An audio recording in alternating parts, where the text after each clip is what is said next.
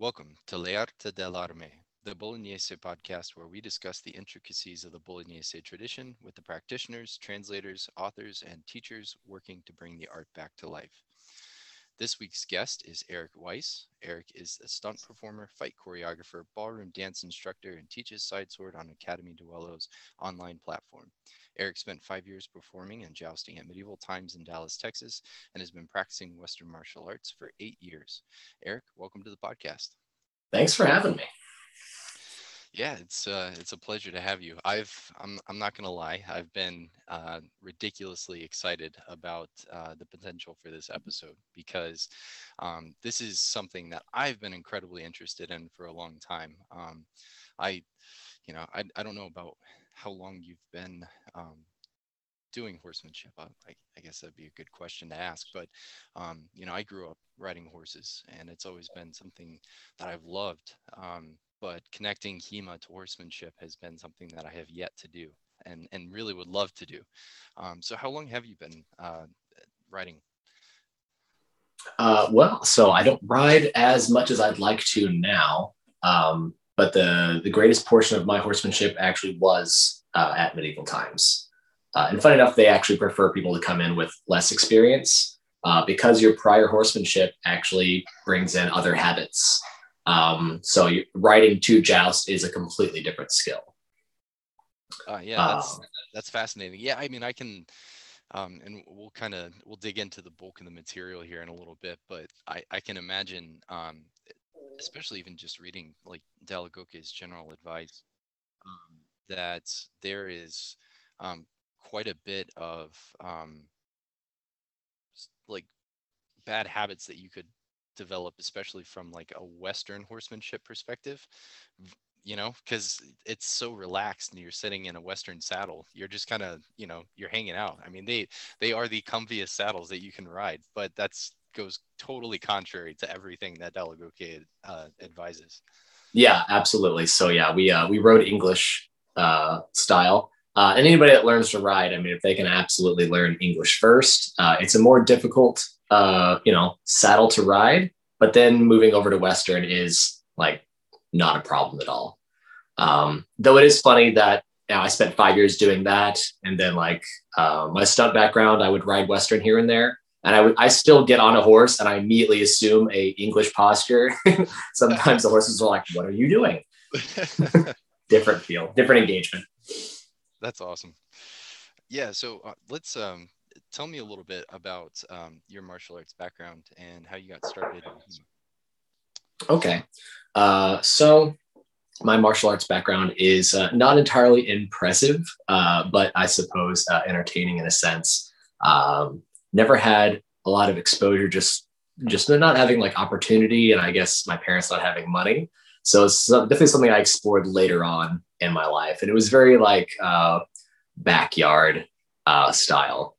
It was more of so I was very lucky to find my Wing Chun instructor when I did, and this was like early 20s, my early 20s, and this was more he was training for a test that he was taking to level up, and he needed someone to work with, and I I was willing to get beat up already as a stunt guy. So that helped me out. And that's pretty much what happened. Every time I was training for another scene or to choreograph a scene, it was then seeking out martial artists to learn this style, to emulate it, not so much to be sort of martially proficient. So a lot of it came through kind of diligently exploring the art and then later on learning the actual martial background of it. So it's very interesting how that works. We can get into that, I suppose, later as to how that the consequences of that later on for HEMA. But yeah, in 2015, I think, or 2012, I discovered HEMA through looking for choreography. Somebody had asked me to do a sword fighting scene, and they're like, we want something more gritty because I think Game of Thrones had just kind of hit the scene. And they wanted something a bit more intense, and so I was like, is that a thing? And I sought it out. And then I found a local group around me, and I checked that out, and I thought that was super cool. Got to sort of like showcase them and like get behind the scenes of it too. And then afterwards, I sort of gravitated more toward that. it was medieval times and then stunts. And then I found swordsmanship again. And I was like, oh, okay. And I sort of enjoyed learning the art opposed to emulating the art. And that's really where I guess the true martial journey began, is that I started to really enjoy the actual art of a thing opposed to pretending at it, more or less. Yeah, we've had quite a few people who have fight choreography backgrounds come through our school, and that's always kind of the first thing that they're the first habit. Talking about habits that you have to break, that's always kind of the first habit that we have to break is actually thrusting at somebody. Yeah. Because they're like, well, I could just go this way, and I'm like, not quite. Let's stick to the line, and I would do that a lot. I would strike and cut the cut just short, and they're like, you're just millimeters away. You just need to actually commit. Yeah, just finish it. Yeah. All right, so the glory of this episode, and well, I guess the bulk of this episode, we are going to talk about horsemanship, because you have an incredibly unique background, and there's quite a bit of Bolognese material about horsemanship and dealing with it. So starting out with dall'Agocchie's second book, and his advice on jousting. I'd love to get your advice on this material. So he kind of starts out with talking about how to position the rings. And I guess, for most people, this is something who they've probably seen it if they've ever been to a joust, which I imagine a lot of people have, either through going to Renaissance festivals in North America or going to medieval times. I know that was my first experience. Right. I'll never forget the first wood sword that I got from medieval times. It was my prized possession all the way through my youth. So he starts out talking about how to position the rings. And he says, you place the ring to the left of the course of the rider and 6 feet off the ground to better acquaint oneself with striking an enemy in the head. And here I kind of imagine that he's talking about a dismounted opponent, because it's 6 feet. And I think roughly with a rider and a horse, you're talking about 8 feet for where the head's at. About, yeah. So I imagine he's talking about striking somebody on the ground. Could you just shed some light on what it's like tilting for rings, and what that skill is like in developing that skill? Sure. And this definitely leads into what he is talking about later with the horsemanship. Is setting that up, of course. Like if you're going to shows now, sometimes you'll actually see the ring on like the right side, and that's just so the audience can like be closer to the action. So what he's talking about, obviously, is just actually training it a little bit more. And of course, you want to have it across the left side, because you're aiming at you're learning to, of course, joust at somebody on the ground or even another jouster. So learning to point across yourself is going to be better.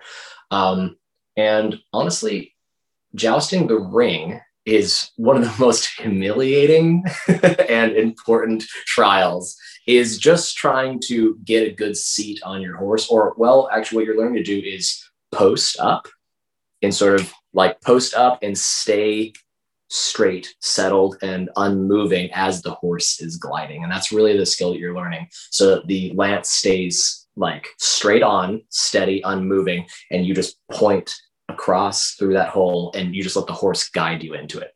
Very much like a good thrust. You very much want to get your sword in front of you, extend, and then move your body into the thrust. And it's the same way you're learning that skill. But having the if you're in your saddle at all, that that lance is bouncing everywhere, and it's really rough to just miss that hole every single time. And it's tough, but it's better to learn it that way. And of course, it's a lot of fun to get the competitive side of it.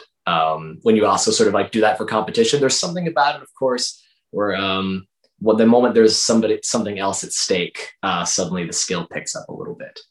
So that was always fun. The moment you had to all right, you both have to get 3 rings and go. And all of a sudden, like, you were very much like, all right, engage, post up. And it gave you a little bit more intent. But letting the wet lance wobble around and just miss it by inches or even just by an entire foot, just that's a trial. Yeah, it sounds like it. I imagine, I mean, you think about just working with a narrow target versus working with a much bigger target, like a person. I imagine that jousting for a ring is much harder than actual like jousting against an opponent. Uh, well, yes, yeah, yeah, I can totally agree on that. There was a little bit of hesitation, and maybe we'll kind of get into that Yeah. as we'll continue on. Um, so he continues this conversation with Lepido, his muse, by informing him that the purpose of the exercise of tilting for rings is so that the rider can learn to carry the lance well, which Yes. kind of you kind of got into there. And then he gets into this general advice on carrying a lance, and he gives 6 headings. He says, and they are how to be on horseback well, carrying the lance on the thigh, placing the lance on the rest, how to couch the lance, how to recover the lance, and then yeah, and so those are the sort of his 6 general headings on how to joust, right? And so let's go through those, starting with how to be on horseback well. Um, so he gives us 3 general pieces of advice here. First, he says, when on horseback, that a rider shouldn't stay seated much because of the discomfort to the rider and because it makes carrying a lance ugly. What's he getting at here? So that's what I find funny is that we're so used to, especially with Bolognese, and of course, anyone that's read, if they for some reason read Marozzo first, they can understand the frustration of reading something and going, "What are they talking about?" But in this case, it is just as he says. So you don't want to keep your seat in the saddle. So right off the bat, for those that don't know, there are typically 3 speeds that you're going to be on a horse, and that's a walk, a trot, and a canter, right? So walking, sort of like a brisk jog, right, or running, right? Um, at whatever speed, you do not want to be sitting in the saddle because you're going to be bouncing up and down, right?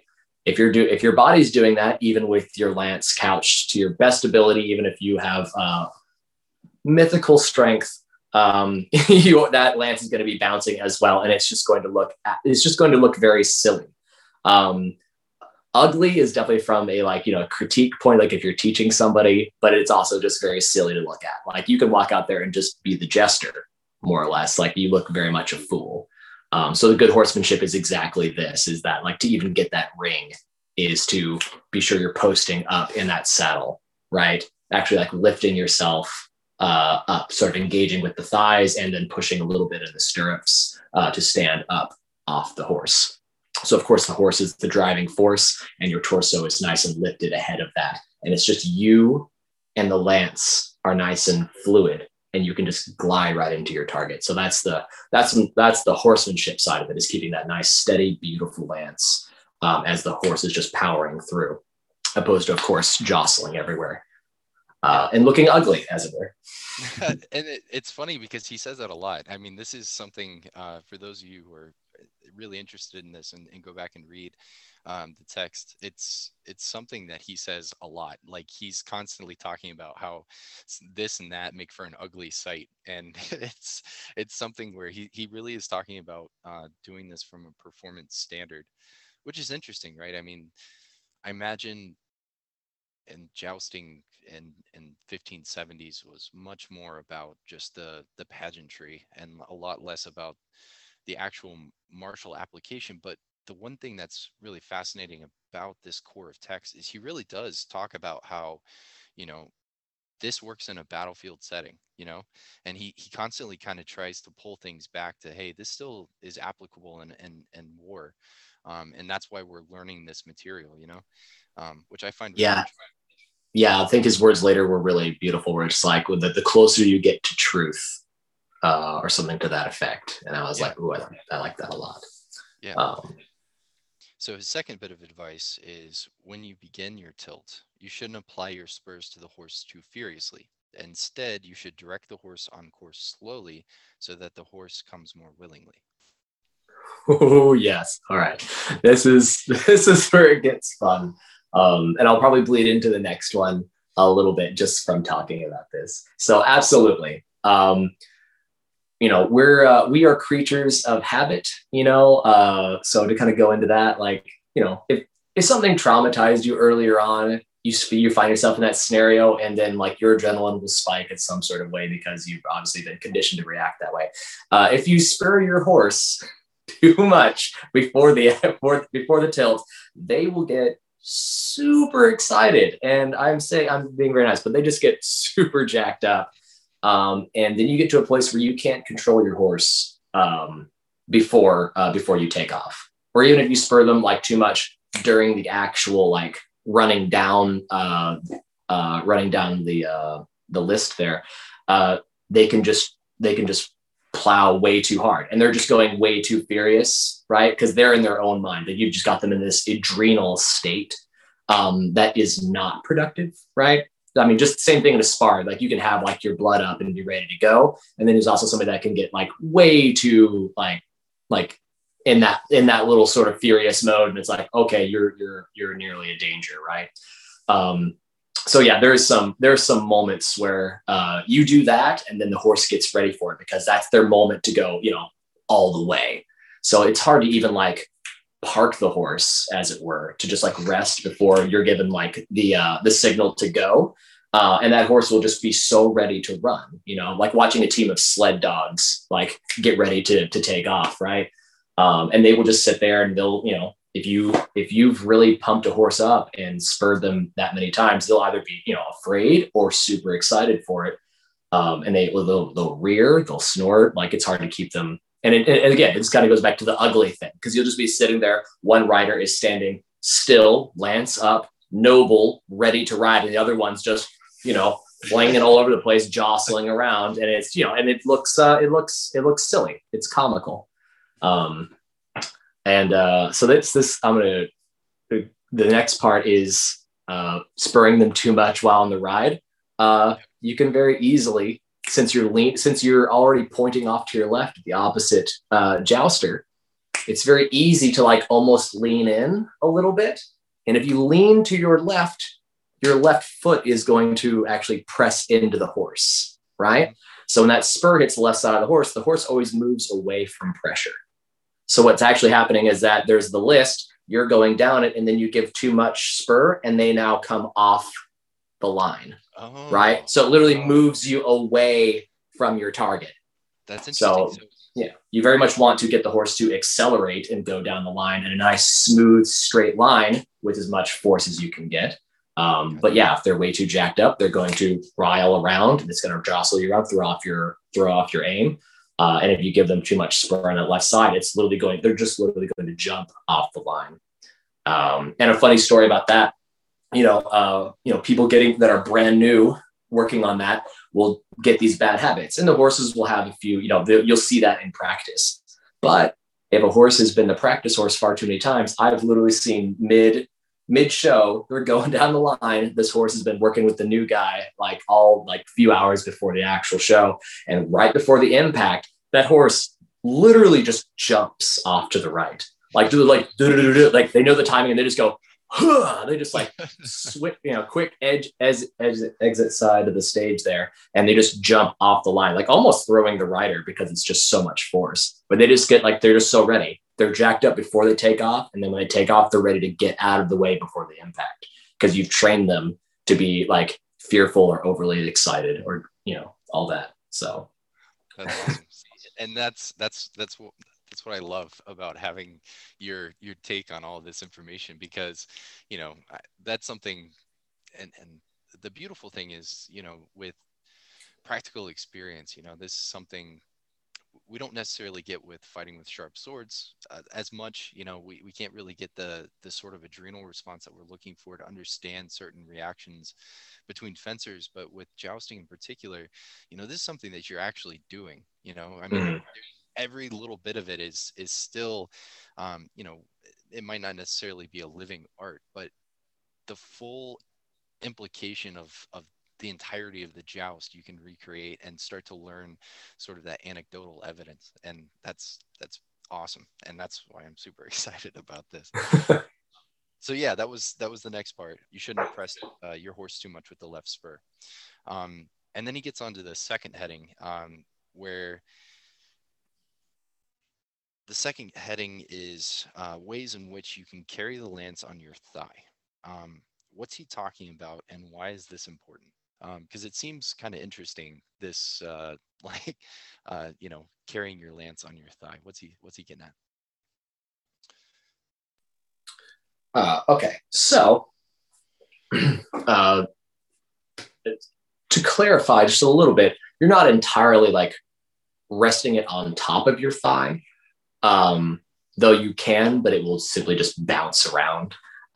It's very much kind of the same idea of wanting to keep, anything that you're like, your weapon is just going to be close to your body, right? And I'm keeping that butt of that lance kind of on my thigh, like it's kind of resting there while I'm riding forward.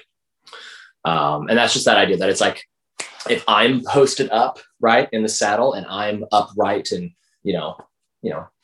not chest puffed, but you know what I mean, like just like you're posted up there, very upright, elegant, right? That posture that we're always talking about in, of course, Bolognese and even in Fiore and all that, keeping that good posture.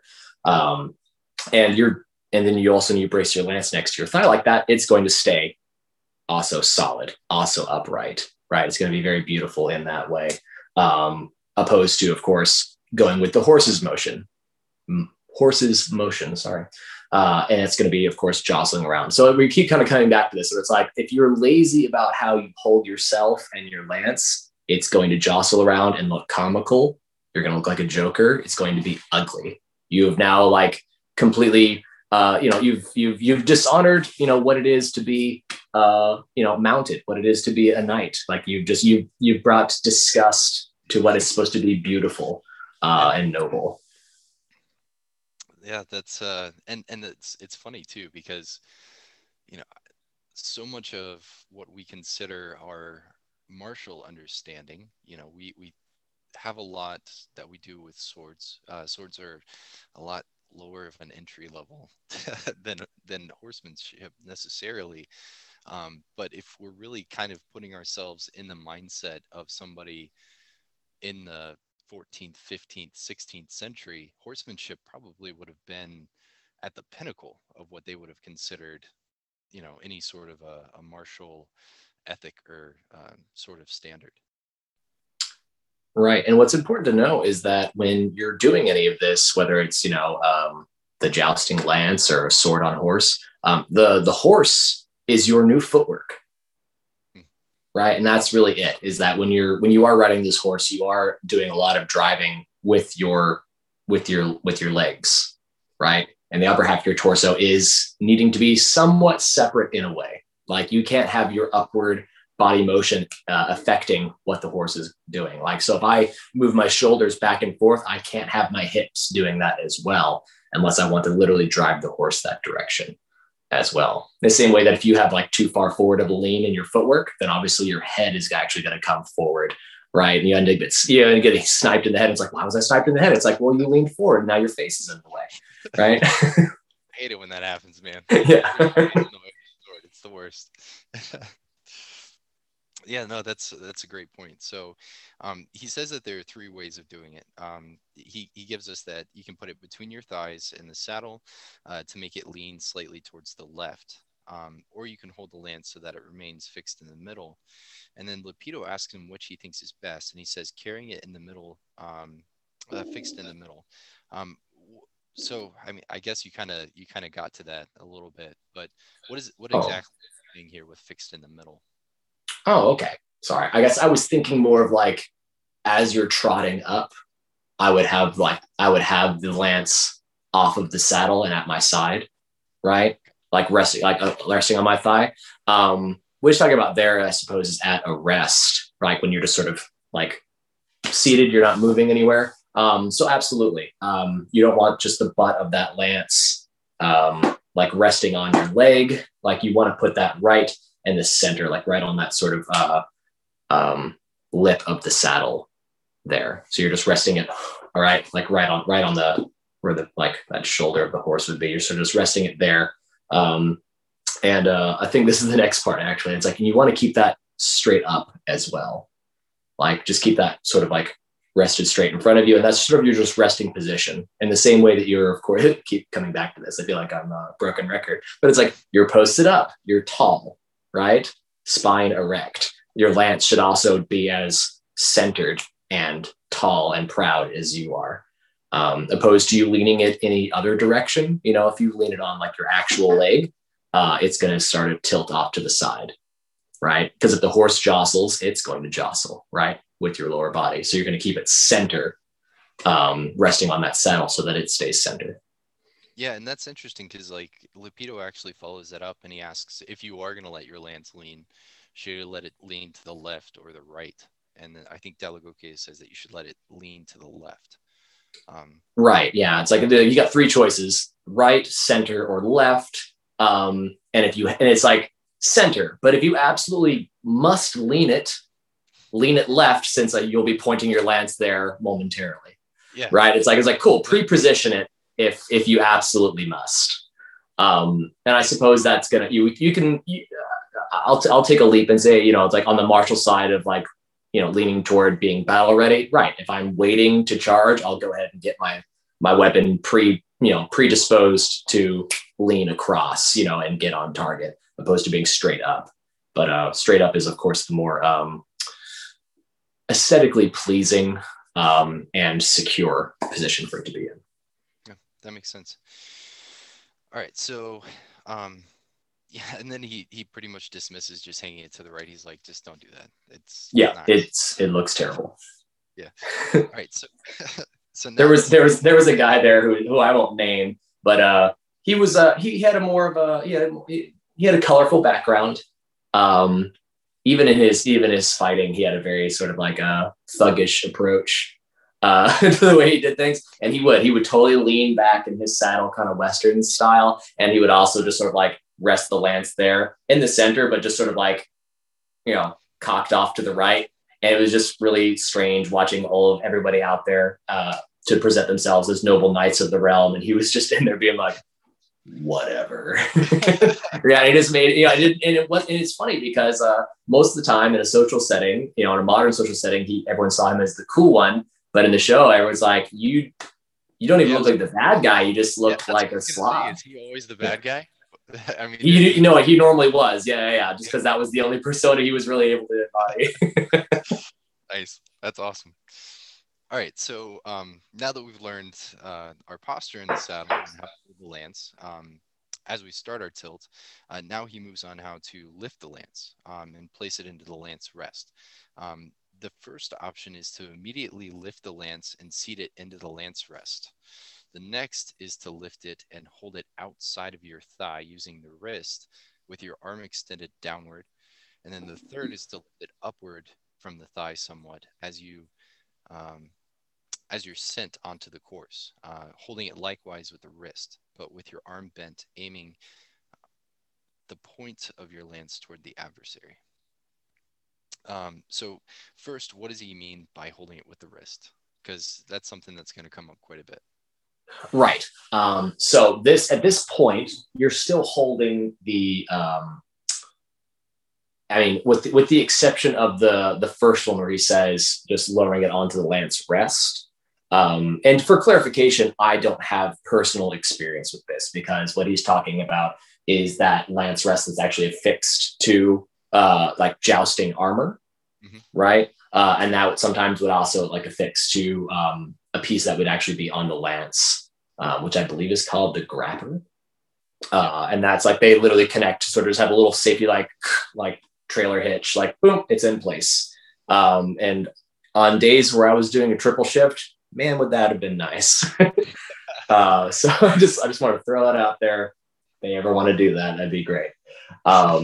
So these other versions, right? So what's going on is that you've got that lance in that centerpiece, right? So let's say the music begins and it's like, all right, time to get started, or you're at rest here and all of a sudden you see the flags go up, getting ready, and you're going to just simply lift up that lance off of that resting point on the saddle, and you're just going to sort of bring it off to the side. And so I'm still carrying it upright, right? and I'm just carrying. But the idea of carrying it at the wrist is that I don't have this like this kind of closed in like elbow close to my core as I would when I'm holding the lance, resting it in the center. Right now, I've sort of lifted it up and it's sort of off to the side here.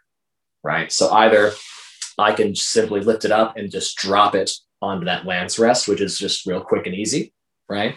Or I can bring it off to the side, right, and let it rotate onto it. So, and what he's also talking about, and I know I'll try to explain this as best I can as I'm mocking this physically, but you're bringing it off to the side and you sort of let it drop slightly. And what you're really doing is you're letting the counterweight, which is sort of the butt of that lance, drop down. And what's happening is that you kind of let that sort of lever and fall back, almost like to come up against your forearm. And that will sort of tilt it and drop it into a lance rest as well. And this is also how you would get it into the couch, which I think he talks about later. Yep. Cool. So now he goes on to say that all three of these options are good. So he's kind of ambiguous here. He's like, do whatever I guess is comfortable for you. But that he prefers the latter. So he prefers holding it likewise with the wrist, but with the arm bent, aiming the point of your lance toward your adversary.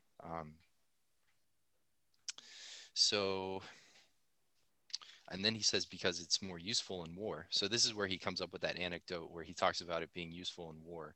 And then he says, therefore, it's more beautiful. Which I thought that was really fascinating and really interesting. And we kind of touched on that already, but it is interesting that he still considered this as an exercise of preparing for war, but still treats it with such pageantry. So he concludes this chapter with an interesting anecdote where he talks about the weight of lances and says that heavier lances were more prone to knocking riders off their horses in the course of a joust. But they fell out of favor for lighter lances because today they care only to carry the lance well and to break them judiciously. Because in truth, when doing it for entertainment, extremes should always be avoided. So those are his words. He says, this is a direct quote from dall'Agocchie. He says, today they care only to carry the lance well and to break them judiciously, because in truth, when doing it for entertainment, extremes are always to be avoided. Correct. Yeah. What do you think about that? Especially given your experience has primarily been done for a form of theatrical entertainment. Yeah. So let me touch on the extremes first. Extremes should be avoided in the sense that if the lance is if it's too light, so what we're looking for is probably a clean, beautiful looking break, on the shield or on the armor. If the lance is too weak, or you're holding it too weak, it's going to fall apart, right? And it looks wimpy. It looks like you didn't actually take a hit, right?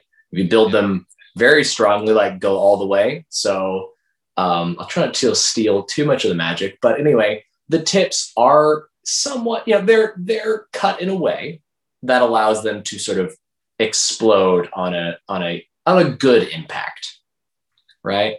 And every once in a while, you get a brand new squire that didn't learn how to do that quite right. And they just put just a normal tip in there and you go for a practice run and you get hit with the full brunt of a show lance maybe, but that extreme is really tough because you're also not riding to take that hard of an impact for entertainment value. So you could absolutely be caught completely off guard, because you brace yourself quite differently for an actual hit that is not intending to break and a hit that is intending to break. So it's still going to hurt either way. But the extreme of this is you can be caught completely off guard and, falling off the horse under the horse's hooves is not a pleasant experience. And I can tell you that from personal experience as well. Oh, do tell. Okay. So this happens multiple ways. It's happened to me, happened to others. First of all, always properly tack your horse, which is securing the saddle and all that. When the girth strap is loose, you can be hit pretty hard with that lance, and then sort of was it a Robin Hood, Yeah, Prince of Robert. Thieves style, Yeah, that was the fall first under thing you. that popped Yeah, into my head. That's perfect. yeah. Yeah. The dark side is that you don't stay in the saddle as that happens. You fall on the ground and the hooves go over you. And if you're very lucky, um, they don't hit you. Um, but yeah, when you're not ready to take that hit, you can easily just go uh, right off the horse. And sometimes in practice, we would if someone was not doing their job well, my first boss would like was it somebody came in real late for practice and he just totally went back there and grabbed like the stiffest, most uncut lance. And he goes, "Yeah, put that one in the lance." And just he went in for his practice rounds that day.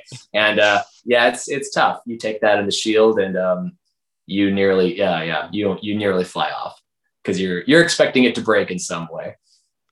But coming off the horse in that way, I got other both fun and horror stories for that. But coming off of the horse is intense, and we did train quite vigorously and constantly to learn how to fall. That is a huge portion of just doing that. Knowing Yes, how to fall off the horse is the biggest part because when you you're coming off. That's going to yeah, happen. yeah, it's sort of like you're grappling with HEMA and stuff like that, right? Like, I mean, if you're gonna Yes. do grappling, you have to learn how to fall first. Mm-hmm.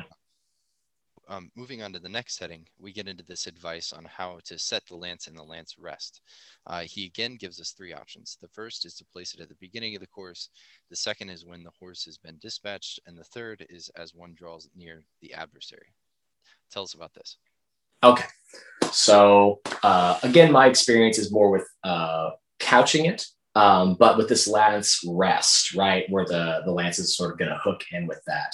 The first option, of course, is I mean safe and prudent in that yes you're not going to lose control of it or so it's very easy to just sort of connect that and then get on the line right and start riding. The next one is far better for you to move the horse onto the line and as you're going down the line connect it and then actually begin the full ride because that way it's very nice and elegant, it's up, it's composed. Then as you get on the line you put it in the rest, right? You kind of put it into like that safety knock and then go forward. Um, the last one is possible, but for me, if I had to put it into sort of like into a lance rest, like a place that sort of like locks it in place, that keeps that easy, doing that while in full ride going toward, again, I'm dealing with that wind resistance. And that's just it's going to be a hassle. It'll take experience to do. And I suppose it is doable, but to me, it's a liability to try and fix it then. So best to like move up to the line gallantly and upright, and then as you turn to face your opponent, click it in. So yeah, the second option, absolutely. If I had a Yeah, safety vest. you know, I guess this would probably be a good time to kind of speak about different gaits and how different gaits affect how like I mean I guess we kind of talked about it a little bit, but really kind of get into the specifics of different gaits and how they affect you as a writer, right? Like when Mhm. you're at a walk, it's nice and easy, not too bad. But at a trot, they're just the general cadence of a trot creates this very kind of It's bouncy. Yeah. bouncy, very unsteady. And I imagine like as you're approaching here, you're probably going at a trot, and maybe he's saying that people had done that because you're changing your gait, then you're going to transition to perhaps more of like a canter or maybe Yes. even Yeah. lope before you really get into your gallop, and that's a little bit more of a smoother gait, Yeah. right? So maybe Yeah. that's where that third option comes in. But like you said, it seems safer to just go ahead, get it seated in the lance rest, and then be prepared to go ahead and get into that, so that way you're ready for your run. Mm-hmm.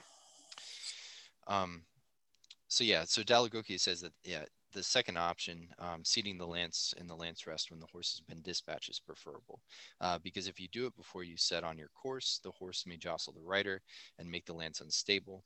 Um, and so, what's kind of been your experience with this, especially like just dealing with the lance in general, like as you're preparing and you're transitioning through these different gates, and what is it kind of like when you get that initial jolt? Because we're talking about already starting, and we're about to start our gallop. What is that like when you just feel all that power underneath you just decide to take off? Right. So yeah, I mean, I kind of touched on this a little bit earlier too, with the like, don't spur your horse too much, or right before the charge. Yeah. So that's what happens too. Is you know, a horse that's obviously been trained to do this, like just like you, like it sees that flag go up or it hears the music, and you feel all the tension under you. Like that horse is very aware of what's about to happen. And you feel like all the muscles start to writhe under you. It's a very powerful feeling too, because you know, if you're inexperienced or this is new to you, that's sort of scary. But it's also like really cool to kind of have like that strength under you as like a team, because you just feel all that under you, and you're like, all right, buddy, let's go. Yeah, You know. But of course, all of that, you know, comes with another, you know, I don't know, it's a skill set under its own, right? Because the horse, you definitely don't want it to jolt forward. You don't want your horse to rear up and then like push off and hit the ground into sort of like the briefest of trots to then go straight into a canter. I very much want to kind of give them a small release of the reins to kind of come in from that, like their first step or two is a walk right into a trot. Like I very much want to very easily smooth them from like that first step or two right into a trot, moving up to the line, and then they're easing into that canter. And that's very much talking about like just bringing that lance online, whether it's in the couch or it's on the lance rest. That in between state, you very much want to make sure that the lance is, you know, kept upright and nice and still with you. And again, keeping that good posture, because those transitions are where you're going to mess up, right? If you're lazy in your saddle and lazy holding your lance, that is going to, of course, jostle and wobble everywhere between the transition of literally 3 gates, right? You know, you're still, walking, trotting, canter. And if you don't have like pretty much a judicious process of how you're sort of going to lower that lance into its place and go, it's, of course, you're going all over the place. You look like a joker. And if it's wobbly at the beginning, it doesn't matter if you get in the lance rest in time. It's like you set yourself up for failure from the very beginning. You know, like if you've got a shaky guard that's in the wrong position, doesn't matter how quick you are to kind of get it up for a defense or an attack. It's going to be poorly positioned, even moving into the next guard you want to move into. Yeah, and so that's actually a really great transition, because for here, dall'Agocchie actually gives us like a very sort of swordsman-like response to sort of this next stage. So he follows this up and he gives us this very swordsman-like explanation of what happens next. He says, but most of all, when arresting the lance, it's necessary to put one's hand forward, turning it inward in that tempo, and in such a fashion that the last knuckles of the finger are placed upward, so that the lance comes to be in a place and the lance rests more safely and with greater ease. I feel like there's some deep wisdom in this statement that's born from experience that you can elaborate on. So that's just good mechanics right there. The palm up is the more sturdy position to hold anything. Like, it's like, anyone that throws a reverso tondo, right? If anyone gives you even the smallest amount of pressure, right, like knuckles up, yeah, like that is going to dissolve under any defense, right? You turn that to striking falso with the palm up, right? Now it's got substance and it can actually do something, right? Same ideas that I want to, whether it's in, of course, a rest or I'm couching it, I'm turning that hand kind of a twisting motion as I bring it into place. I'm bringing it under. That elbow is going to be close to my core, and then of course the palm facing up, and that's just a good structure, right? To one, deliver a hit, and of course absorb one as well. So that's really what that is. And of course, like we're obviously kind of getting into this like explanation as he's just breaking it down piece by piece of being able to come from a still position to bring it down into the rest and turning your arm, very slowly. Very much how someone, if you were in a codalonga and then bringing it up into a punta reversa, right? It's like you are bringing it into position and you are curving that hand and your body's coming with it. Like it's a whole process. And you can break it down piece by piece. Nice. That's awesome. So Lupito follows this up with a question. He says, "Do you wish then that um, one should immediately draw the grapper near the lance rest?" And I was going to ask you what a grapper is, but I think you already mentioned it. So it's basically a ring that hooks into the lance rest that's on like the queers. Yes, more or less. Like again, I am not going to pretend to have an expertise on that piece. Somebody that has more of a studied knowledge in the history of armor can tell you more about that, or maybe even some other reenactor groups. I have no experience with the rest, but I'm just thinking about the mechanics of a joust, and it's like, okay, if I have a lance rest, then I absolutely want something on the lance that connects to it. That allows me to rest in it, and then of course immediately come unhooked as well. But yeah, the grapper is the name of what the piece on the lance that allows you to connect to your lance rest. Yeah, because dall'Agocchie answers pretty dismissively and says that you should ease the grapper near the lance rest gradually while you're on the course. So I don't know if that's some degree of a turn or something like that to maybe get it to hook. I'm not sure. I would assume that it's on a part of the lance, and that twisting motion that allows you to get to that palm up position is probably a process in itself, in which you are lowering the lance and turning your arm in a way that puts it in position and hooks into place. So that would be more of a, like, let's see, if my hand is facing sort of like knuckles at the back of my hand facing outward, I would then sort of like lower it down in front of me and hook as I twist my hand to palm up down at my side, also hooking that lance in. And that is literally just me playing with the concept of, if I have a lance rest on my armor and there's a piece on my lance, how I would do it. And that's just like me mimicking jousting form and being like, no, if I had a piece, it would probably work like that. Yeah, nice. Okay, so then we get another piece of advice, obviously born out of experience. When dall'Agocchie threw a shade at jousters of his age and and gives contrary advice, Lupito says he's heard you shouldn't clench the fist tightly when the lance is in the lance rest. And dall'Agocchie says, no, that's stupid and a good way to break your hand. What's he talking about here? Uh, I mean, honestly, if it's the same idea. If you death grip something before an impact, prepare to not enjoy your wrist or your hand anymore. Like those things will be taxed. And that's just, we already kind of know that from like delivering blows with the sword. So imagine delivering a blow with the lance with two horses driving at each other, like that it's going to hit that other target, right? That other jouster, and it's going to blow right back into you. So if you're doing a death grip, or even have like your fingers way too close to, I would assume, like that rest, you're probably going to get like your fingers pinched. Oh yeah. And also that lance is going to blow back into you and mess up that death grip that you've created in your hand. So of course it's always that, like, not too light, not insane grip, but baby bear's porridge somewhere right in the middle, just a firm grip. I always tell my students when I first tell them how to grip a sword that they should hold it like a baby kitten. I mean, kittens are so they're so energetic and they're always trying to get away from you. But they're delicate, so you don't want to squeeze them to death, but you still have to be kind of firm with them, just to squirm away. But yeah, that's I thought that was so interesting, because it seems like Lupito is speaking here as if he has some sort of prior knowledge of jousting, because he brings up certain anecdotes, and I don't know if dall'Agocchie specifically did this just so that way he could throw shade at certain things, or if he was just really trying to kind of hone in and make him a better muse.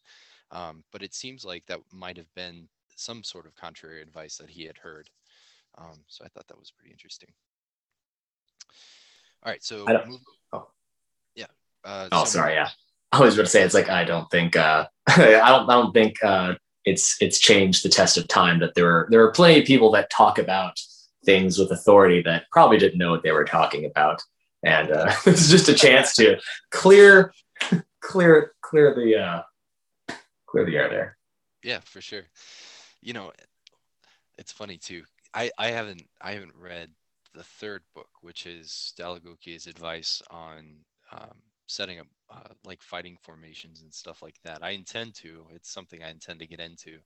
Um, it's interesting because a lot of it is really just dealing with division and like how to divide certain things and talking about making sure you've got your lines even in order to have like a nice even formation from a quick glance that I took at it. But I am curious to get into it because there's a similar um, framework for especially like the images that he uses that Machiavelli uses in the Art of War, in Hmm, Machiavelli's Art of War. So one of these days I'll get around to actually doing like a like piece by piece comparison of those two things, but that not would there be yet. fantastic. Yeah. Yeah. So moving on to the fifth heading, he says that now we're going to get into couching the lance. He says there are three ways to couch the lance. One is to lower it immediately into the lance rest. The second is to keep it high at the beginning of the course, then lower it a little bit when one begins to draw near the enemy. And then the third is to lower it all at once when one is about to hit the enemy. All right. Yeah. This I know. Yeah. All of this I am very familiar with. Yeah. So lance rest or not, again, would have loved to have had one. If I ever joust again, I definitely want to try that. Try that out. But this all makes sense. So the same idea of when it was talking about when to put it in the lance rest, right? This is more about, of course, passing through those different speeds, those different gates while you're on the horse, and of course, just dealing with the wind resistance of your horse picking up speed and lowering a lance. So if you bring your lance down immediately, I suppose you are already ready, right? But now your lance is going to be bobbing back and forth with these different passing through these different gates with the horse, and steadying it, even if you couch it really well, is going to be jostled about, right? So keeping it upright for just a little bit longer until you get on the line, because at this point you're going to be passing into that canter, right? Where the horse's movements are now like powerful, speedy, and smooth, right? This is when you can post up on the horse and stay completely level, right? During the walk or the trot, not so much. The horse is still jostling about. There's still very much a bouncy up and down motion, and you are going to bounce up and down with that, even to agree, even with steady legs as you're posting with a trot. But once that canter hits, you can really just drop that lance down and only really dealing with the wind resistance at this point. But you've got a nice steady shot now to just ride down the line. The last one, of course, is my personal favorite, and it's the most beautiful, is to come around, right? Still have it somewhat upright. And then as you begin that canter, sort of just, it's sort of just a beautiful mechanic just to watch it very slowly go from that high point to just drop just on line right before just a moment of impact and then hit. And it just broadcasts your skill at this art, right? To just time it quite perfectly because the mechanics are beautiful. You're also not wasting any of your own strength. And it's very interesting too, because as that lance is slowly dropping down, you are dealing with the wind resistance, but it actually, in a weird way, it sort of couches some of the stress of holding the lance steady, because you are getting a little resistance on it, and it's almost pushing it back just enough that you don't actually have to struggle with like lowering the lance down completely on your own strength. There's almost like a weird pillow that you're passing through as you slowly bring it down with control online with your opponent. Yeah, yeah, I can imagine it because I mean you've got two vectors of wind force, right? And if the vector is just pushing against it, then you're just resisting that. Whereas if you end up getting it below the sort of mid plane, then whatever wind resistance vector you're going in, you're going to have to resist like pushing back up, right? So like Mm-hmm. if you can get it to that specific point, like you were saying, and make it really beautiful, like just online, strike, and then that's it. Or, you know, if you go perhaps too fast and you let it go down too far, then you have to go back up, then you have to go back down again. So, you know, just trying to fit it within that wind vector where you're just getting that forward resistance versus like downforce. Yeah. And I mean, of course, the longer you can keep your lance just a little high, the better. One, just of course, allow you to strike the target, obviously, in the head. And two, um, you know, things happen. Maybe your horse jumps off the side because you gave it too much left spur. And what you don't want is that sudden change, that sudden exterior change to bring your lance pointing down. And that's the main danger is when you bring your lance online too early. It's one of those things where it's like, this can work so long as everything goes just fine.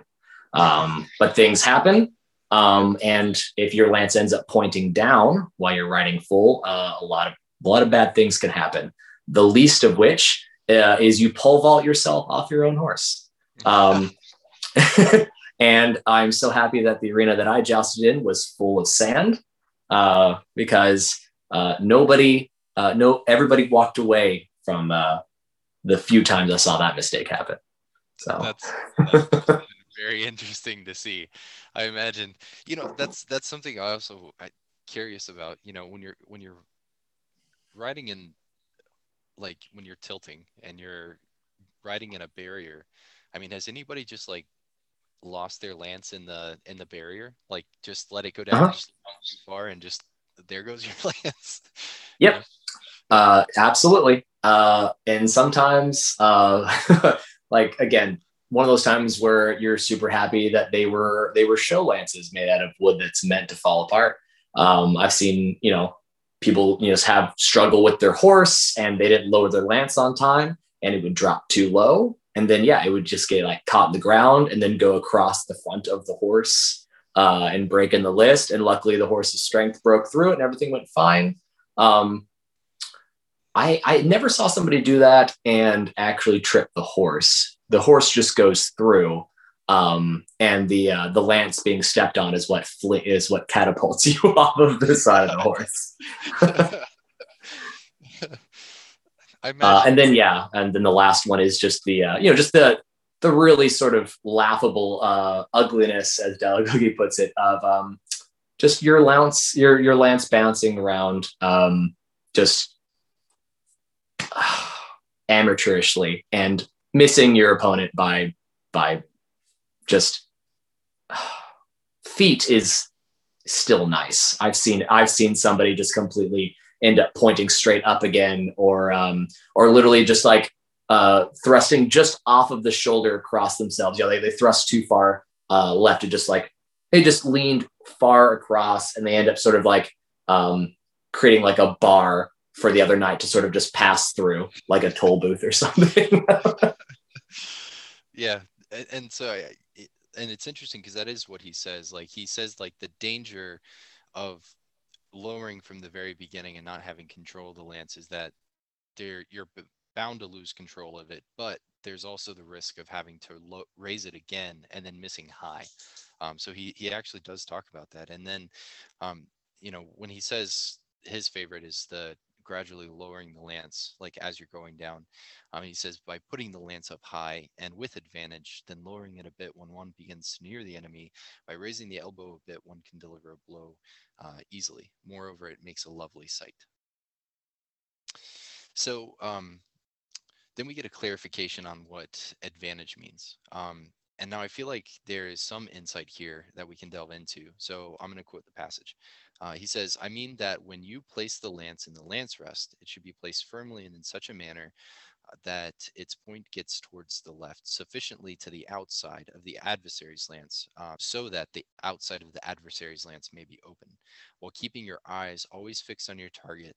If you do so, it is almost impossible to run the course without hitting the adversary. This is the surest method that can be employed.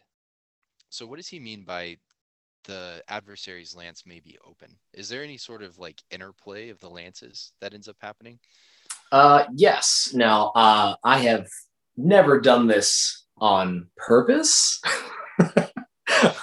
But I've seen it happen, and this is, I mean, it's very much like kind of how we would, you would stringere your opponent's weapon, right? By order, sort of pre-positioning it to point across, right? And it's the same idea. It's very much like, when you train with spear, it is the most, it's the simplest version of the mechanics you're going to be working with. And it's nice to sort of get those across, but it's the same idea of just wanting to point across and doing that before your opponent does. Again, with advantage, you're pre-positioned to, one, of course, hit them, and two, if they even try to stop you, they're going to glance off. And them being open, I would assume would be the same idea of somebody being in just a wider guard while your sword is more, of course, in front of you, prepared in that stringere position. That's really interesting.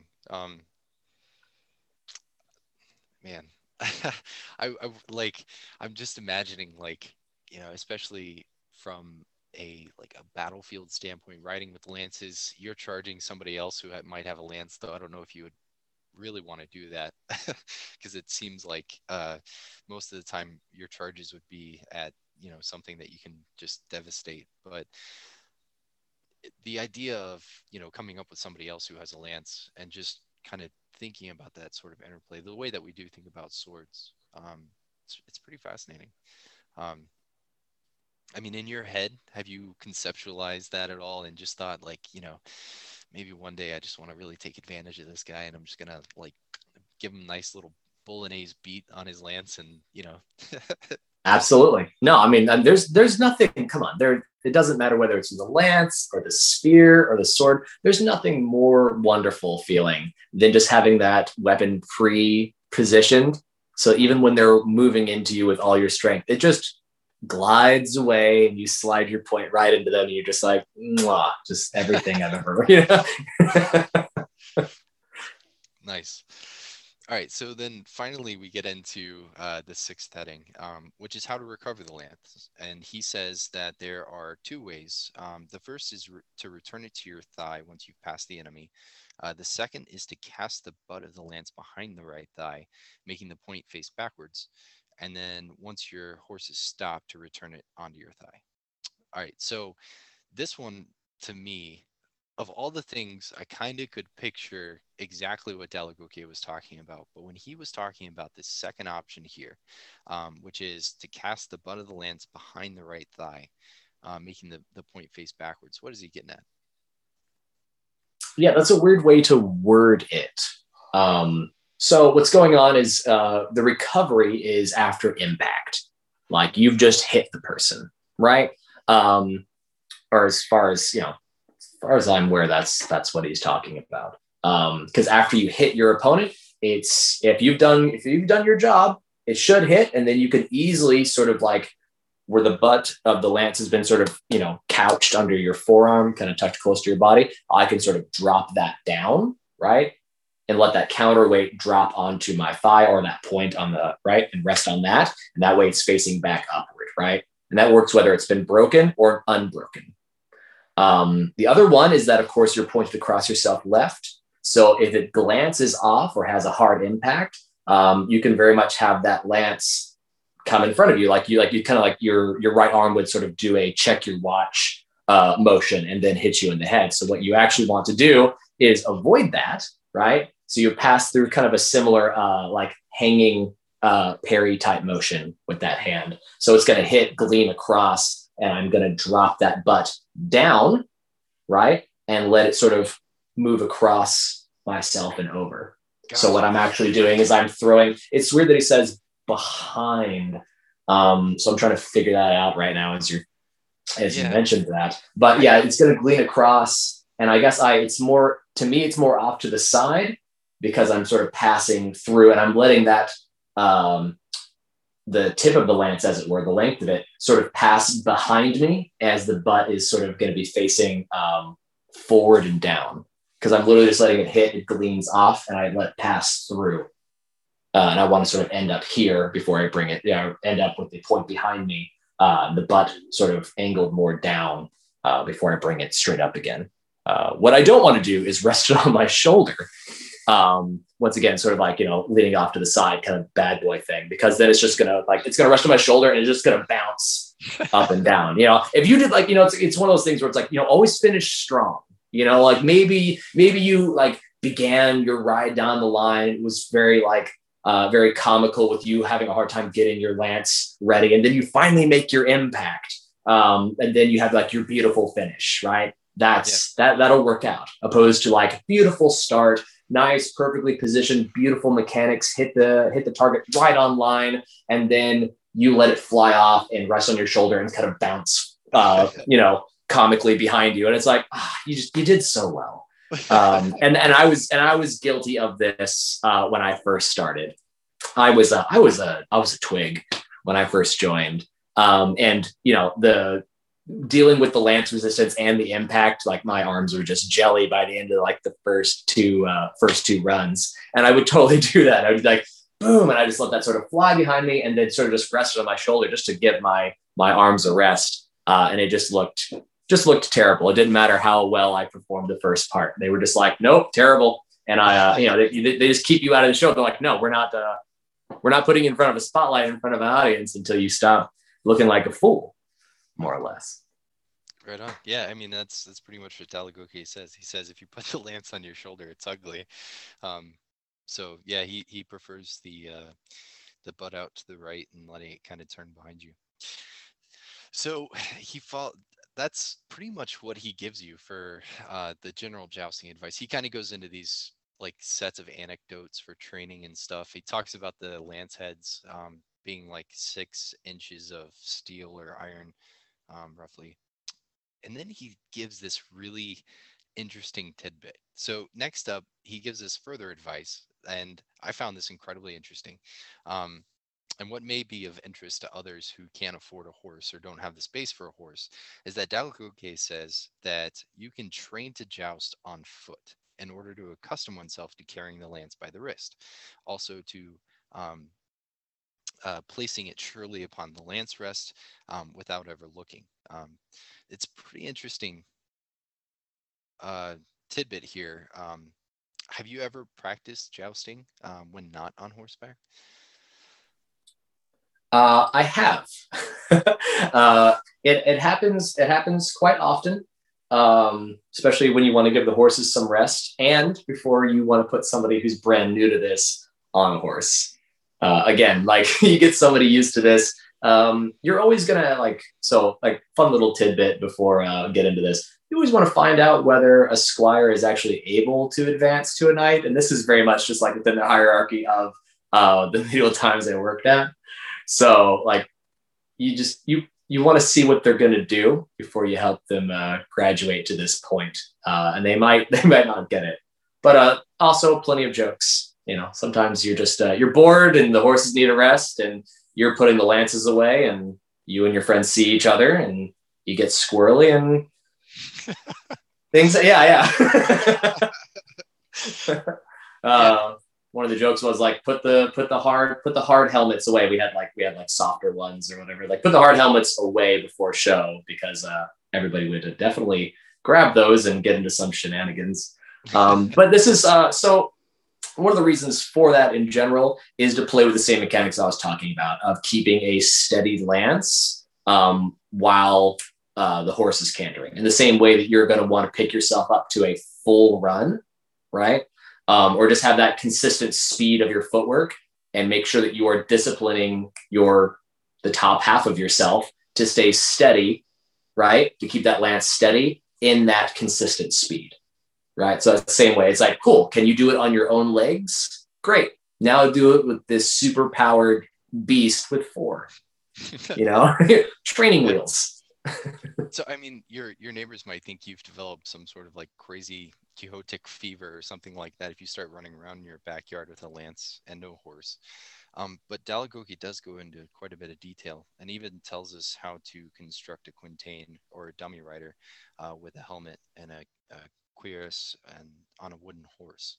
Um, so if anybody really wants to practice this material, he actually gives you a lot of stuff here. Um, including, I might add, having a friend pull that dummy on a cart and run at you. So if anybody's interested in jousting and they don't have access to a horse, but they're looking for some advice on how to get into jousting, dall'Agocchie is your guy. That's right. No excuses. Right. You heard it here. Yeah. So then he kind of concludes with further setups on the size of lances and what kind of helmets and armor you should use. Anything that you noticed there of interest when you were reading back through it? No, I mean, all those things, that sounds right to me. I have not used any of these materials to effect, but the idea of running on foot and practicing that, and then of course being, having somebody like pull a dummy across from you, and it's like, great, these are like it's a jousting Wing Chun dummy, and you need to experiment with an exterior force coming at you. Like at first you obviously hit, a static thing, can you joust something that's standing still? And then of course, can you joust something that is coming at you with force as well? So I like that. Like we can actually get some people to like play with this. There's no excuse not to have a horse. You can go at it. And I'm sure there were plenty of poor men at arms that did not have, it's like, I don't have a horse, but I need to get the skills ready for when I do get on a horse, right? In the same way that, we would have, people looking to train to become knights at the, we just would call it the castle instead of going to work. We would just have them try that out. It's like, cool, before you ruin one of our horses and give it too much spur or too much left spur, like, can you keep this lance steady? Can you run with it? Can you deal with these kind of things before I put you on this horse and possibly give it a bunch of bad habits? Because you've already disciplined the top half of yourself, and then you can just focus on the horsemanship side of it. Because again, you need one part of what you're doing to be subconscious so that you focus on the other, right? Like definitely you want to train good footwork, right? So your feet are doing what you want them to while you're focusing on your blade engagement. Yep. Yep. That's perfect. It does correlate perfectly. I mean, it's a challenge, I think, for a lot of people who are instructors to kind of get that. Some people really struggle with coordinating their feet and their hands when it comes to sword fighting, but, training up the footwork, that's like, the core of everything you are. It's something that we definitely focus on a lot. So one of the other things that I noticed that I thought was kind of interesting, he gives it a length of the tilt. He said that it should be 200 feet or 67 meters for our friends across the pond. So when you're riding, one of the questions that came to mind here was, how quickly does that go by? Like what time frame are we talking about in terms of like, you get this, like you get up there, everything's ready to go, you get the go signal, and then like, what is it like? I mean, is it a heartbeat? I mean, does the adrenaline just make you go so much faster? Like what is that experience? True, right? Because from the audience perspective, this maybe is under 30 seconds, maybe. Like does it, like every list is a little bit different. But yeah, I guess I have it's usually one of those two. It depends on how sort of intense everything is. I will tell you that if you're doing all the wrong things with putting your lance down like too soon and it's jostling about as you brought that horse into a canter, it goes by very fast, horrifyingly fast. You're like, oh my God, oh my God, oh my God, trying to get the lance on right. And it's just, everything's happening too fast. You're like, why? When you've got everything right, like when you've set yourself up for success, right? Kind of lowering it as you're going forward, and of course, bringing it across with advantage. Yeah, time stands still. It's you could almost get bored when you're experienced a little bit. Like when you've really synced up, it's kind of that when you're like on your best day, you kind of get that no mind effect. And it becomes like that, like things really can just slow down as you ease the lance slowly into place. And that is, of course, everything that he's talking about, the ugly versus what is beautiful to look at. And that moment that you really sync it up and it's beautiful to look at is also that moment where it's like, you are like the world disappears. It is that kind of movie moment where it's like there's no music, there's no sound. You just hear like the kind of a cushioned thumping of the hooves, followed by just sort of the crash of the lance. And it's I think it's just something instinctual in us.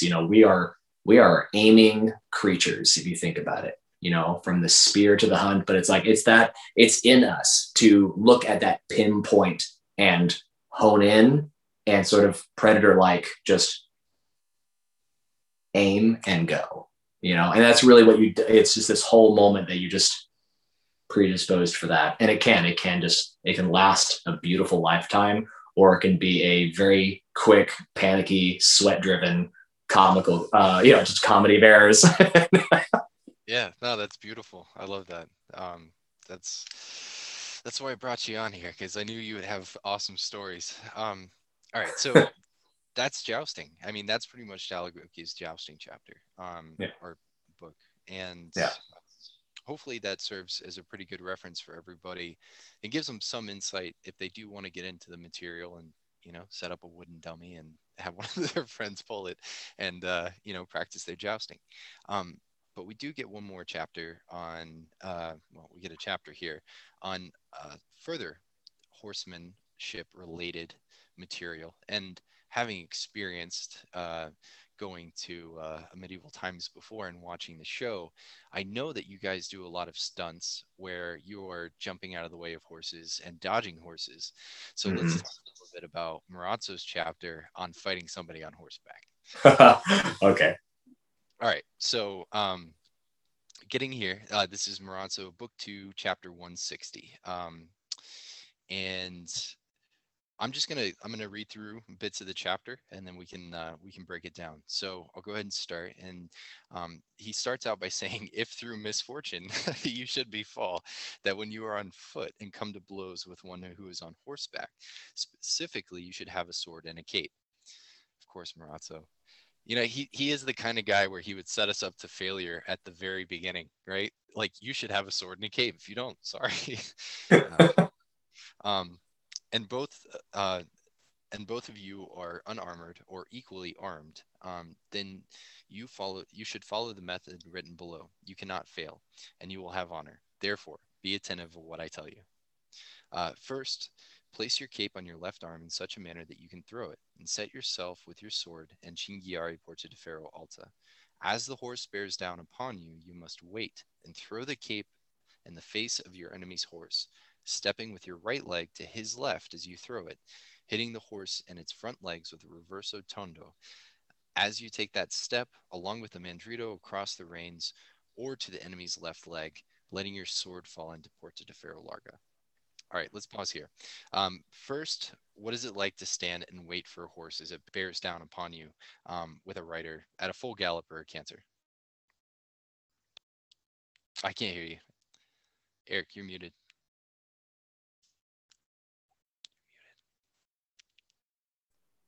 But yeah, it does not matter, even if it's staged and you've gone over the choreography a few times. When that horse comes full canter at you, it's terrifying. I've never had a like some sort of predator come at me in the wild, but I think it's like half the terror is a rider on a horse just coming right at you. Because even with stage choreography, it can go wrong, and I have to be very careful what stories I share because I don't want to like put anybody in a legal issue. But bad things can happen. But no, it is a lot. The only thing that helps you really is knowing what to do, right? And I think he very much touches this nicely, both before and after. I believe he talks about how how to set yourself up, of course, as you said, and you will never, you will do this with honor. And I think he does mention a little bit afterwards too, being like, stay calm and know what you're doing. And that really is it. If you're panicked because you're being someone's about to ride down on you, you're not going to do the right thing. And if you try to get in front of the horse, you will probably just get in front and then quickly be under the horse. Panic like, yeah, obviously it seizes up your limbs, right? Just like if you get too excited in a spar, right? Like your limbs aren't there for you quick enough, right? The calmer you are, the more limber you are. And that's that same thing of like the timing of it. You're able to time it much easier when you're calm and know what you're doing, opposed to like you're panicked. You'll jump out in front of the horse and then just get either trampled or even just hit off to the side. Yeah, so I thought it was kind of interesting that he cuts a reverso tondo here. Typically Oh, the to hit the horse, horse's leg. Yeah. yeah, but I looked up some equestrian anatomy, and it looks like they actually have two major extensor tendons that run like right on their like the front part of their leg. So I guess that kind of makes sense that that's probably what you're targeting. Um, but Excellent. And if I may, um, I wouldn't recommend anyone doing this, but anyone that hasn't been around horses, in the same way that sort of like there's a common knowledge of like if you encounter a dog that you've never met, like extend your hand so that they can sniff it before you pet. In the same way, flags, cloth, a plastic bag being waved is the absolute devil to the horse. They are completely terrified of those things unless you have really just kind of desensitized them toward it. Even then, there are many times like these horses, like we literally carry flags as we're riding with them, and sometimes one will move randomly that isn't staged, and they just completely freak out. So I kind of laughed when I read that the first time, and I was like, I don't know, I might just be able to throw the cloak and totally be fine. Like I might just throw the cloak and the horse freaks out and throws the rider. well, I think that's actually really fascinating that you bring that up because it almost reads like he's just giving us like, all right, you're gonna do this. If it works, the horse rears and pulls off to the side. Great, you've done your job, right? Now you don't have somebody bearing down on you. Or if you actually do cut those extensor tendons that are on the front of the horse's legs, great, the horse is probably going to collapse. Right. Um, and so, and you're kind of it's like this series of progressions, sort of like the way that we get the techniques, right? Like you deliver a thrust, and the general intention sometimes is that the thrust is going to land, right? But your opponent ends up making a parry, and then we just get the reverso back behind or something like that. Whereas here we can actually see that this is this very dramatic progression of various instances of things where we throw the cape in the horse's face. If that doesn't work, then we cut the reverso tondo across the legs. If that doesn't work, well, the next best thing to do at this point is to go ahead and cut that mandrito to the reins, hopefully to cut the reins so that the horse, the rider doesn't have any control over the horse. Or he says you can hit the rider with a mandrito. So Yeah, I would totally go for the reins. If you've blinded the horse and then cut the reins, once you grab the bridle, you've got it. The day is yours. yeah, and so that leads perfectly into to the continuation here. So then he says, now from Porta de Ferro Larga, step to the horse's left side with your left leg, and put your hand on the bridle with your sword.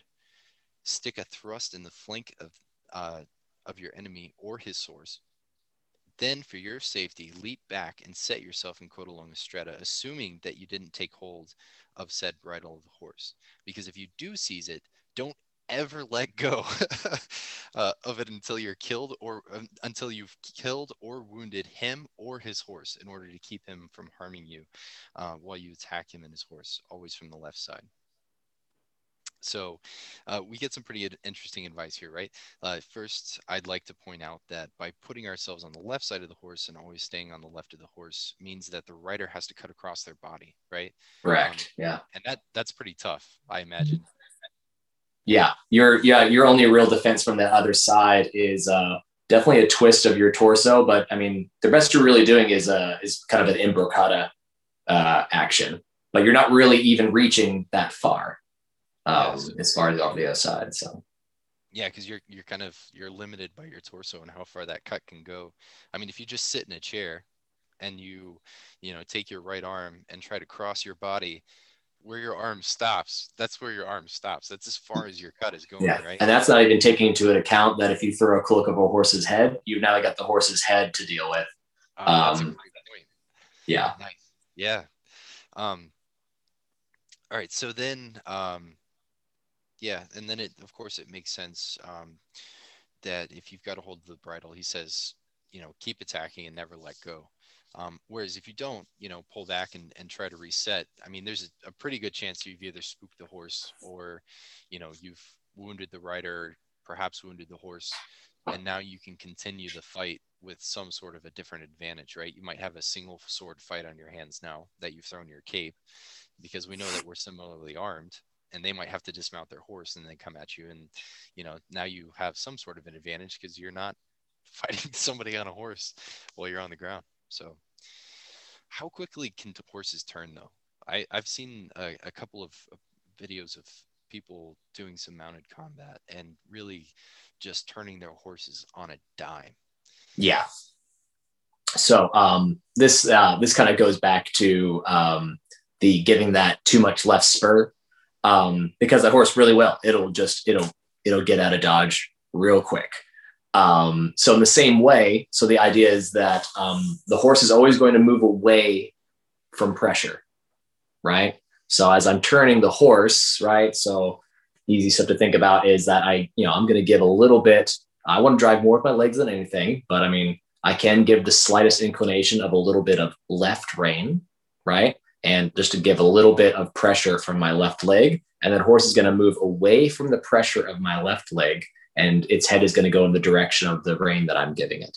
Right. And now it's going to turn left, quicker than if I just kind of did one of these things. Right now, in the same idea, a more skillful rider can get a nice full 180. Sometimes, I mean, you can look up just people doing barrel racing. Not racing, but yeah, just these barrel exercise where you're just turning the horse on a dime around. So absolutely. Which is why it's like you need that moment to seize the horse, right? Or blind the horse, and of course injure the rider and or the horse so the horse doesn't come back, right? Yeah. Your one advantage is to, of course, take the horse out of play, right? Rider is secondary. It's the same. It's like a chess match. It's like, all right, I need to take the horse out now. I can deal with the pawn. But yep. All right. So Marozzo concludes, I want you to understand in this situation, you need not fear anything, right? And you will always be safe. So this kind of goes back to what you were saying earlier. As long as you always keep to his left side, hitting him, and the aforesaid horse, that is, in the head, flank, or the legs, understand that if you hit his horse once or twice in the head or legs, it'll never dare approach again. Thus, should a similar conflict happen to you, proceed assuredly and without fear, because if you're afraid, nothing will come out according to your wishes. Or if you do things peculiarly, it's almost impossible to accomplish what you wish. Therefore, heed my counsel and not think that I have given you too many words, for I am a man of few words, and accordingly I conclude this section on fighting on foot against one on horseback. And so I just wanted to point out to everybody here that Jarek Swanger gives us the second best footnote in the Marozzo translation when he says, Marozzo claiming he's a man of few words is a matter of opinion. I concur with that one. The first, I don't know if you're familiar with this one, but one of the stretta techniques with the two-handed sword, it's in chapter 3. It's like the 12th heading. Marozzo has you come up and you initiate this true edge bind with your opponent. And if they give you pressure to push your sword away, you step in and you kick them in the balls. And then he says you step back gallantly. And Swinger puts in this this footnote that says gallantry is subjective.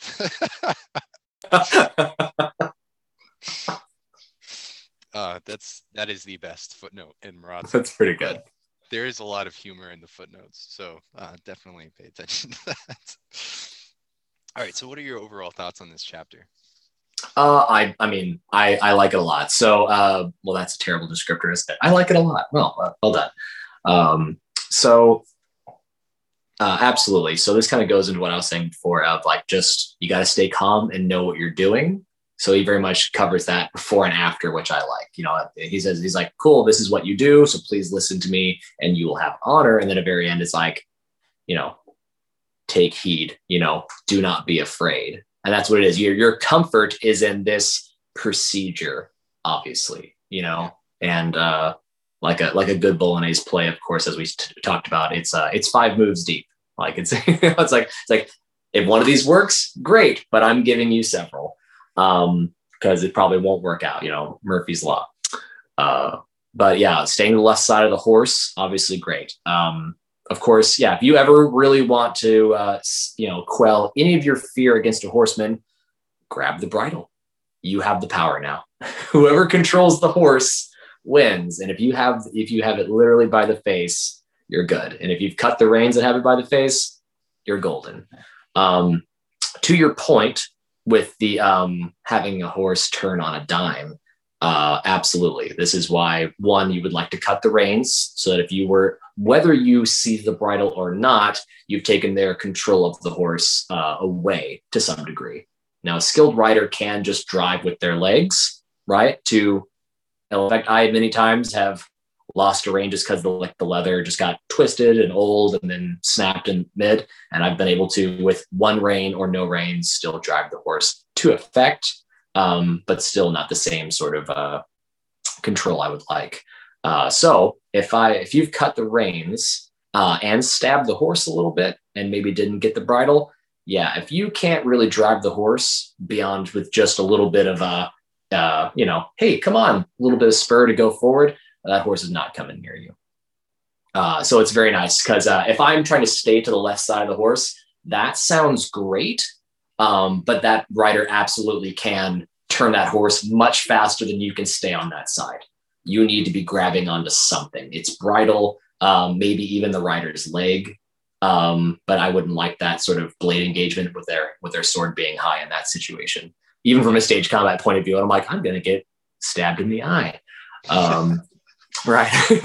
Just going to sit in alley corner and keep their sword away. But no, they can tear their horse a lot faster than you can sort of stay on that left side. So really it comes down to, like, you can do that so long as you've taken some advantage over them. But without that, definitely stab the horse and get away, hopefully having cut the bridle. To me, it's like cut the leg or the bridle. And I'm like, the leg or the reins. And it's like, cut the reins every time. Like, that would be paramount to me. Like, if you can cut the reins, you're gonna steal a lot of power back for yourself in that situation. I'm just thinking about some skilled riders that I've had just like jokingly move away from a staged moment while we were practicing, just kind of being like, oh my gosh, the only reason I'm able to get away with this is the fact that it's staged. So like a lot of your advantage in this situation that Marozzo is giving you is, you know what to do and the rider isn't prepared for it. If the rider is prepared for it, God help you. You're not gonna, it's like you cannot run the thing. You can't hit nearly as hard as that mounted rider can. So, should have brought your cloak or your javelin. Sorry.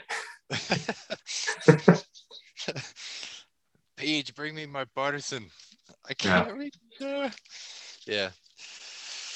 All right. So, that wraps that up.